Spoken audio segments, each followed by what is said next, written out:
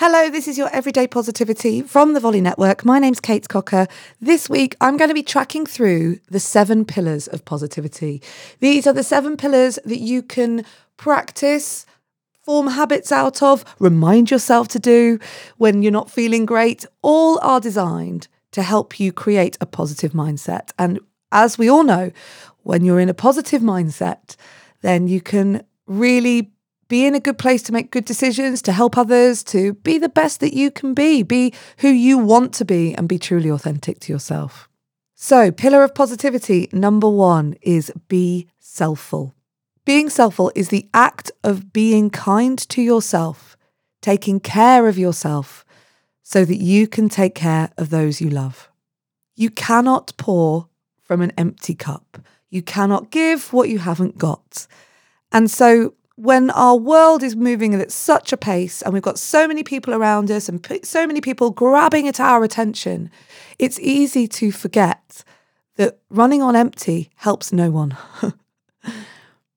I know that in my life, when I've been run ragged and I'm feeling really down, someone will say to me, "You just need to be more selfish."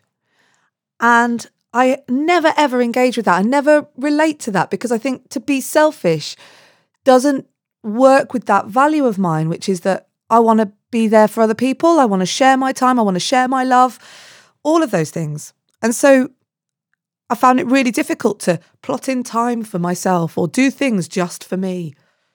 And then I came up with the word selfful. Be selfful. Look after yourself so that you can look after those that you love. Makes sense now, doesn't it? Changes that mindset from, I can't sit here for myself because I feel really guilty that I'm not helping someone else, to, I need to do this so that I can help those that I love. So today, look at your day. What are you doing today that brings you joy? What are the things in your life that bring you joy? And how can you manipulate your time and your energy and your space to make those things happen? That's pillar of positivity number 1. I'll be back with pillar of positivity number 2 tomorrow, and I'm looking forward to sharing it with you. Remember, positivity is a skill, and so these things are here for us to practice. And so go enjoy practicing being selfful today.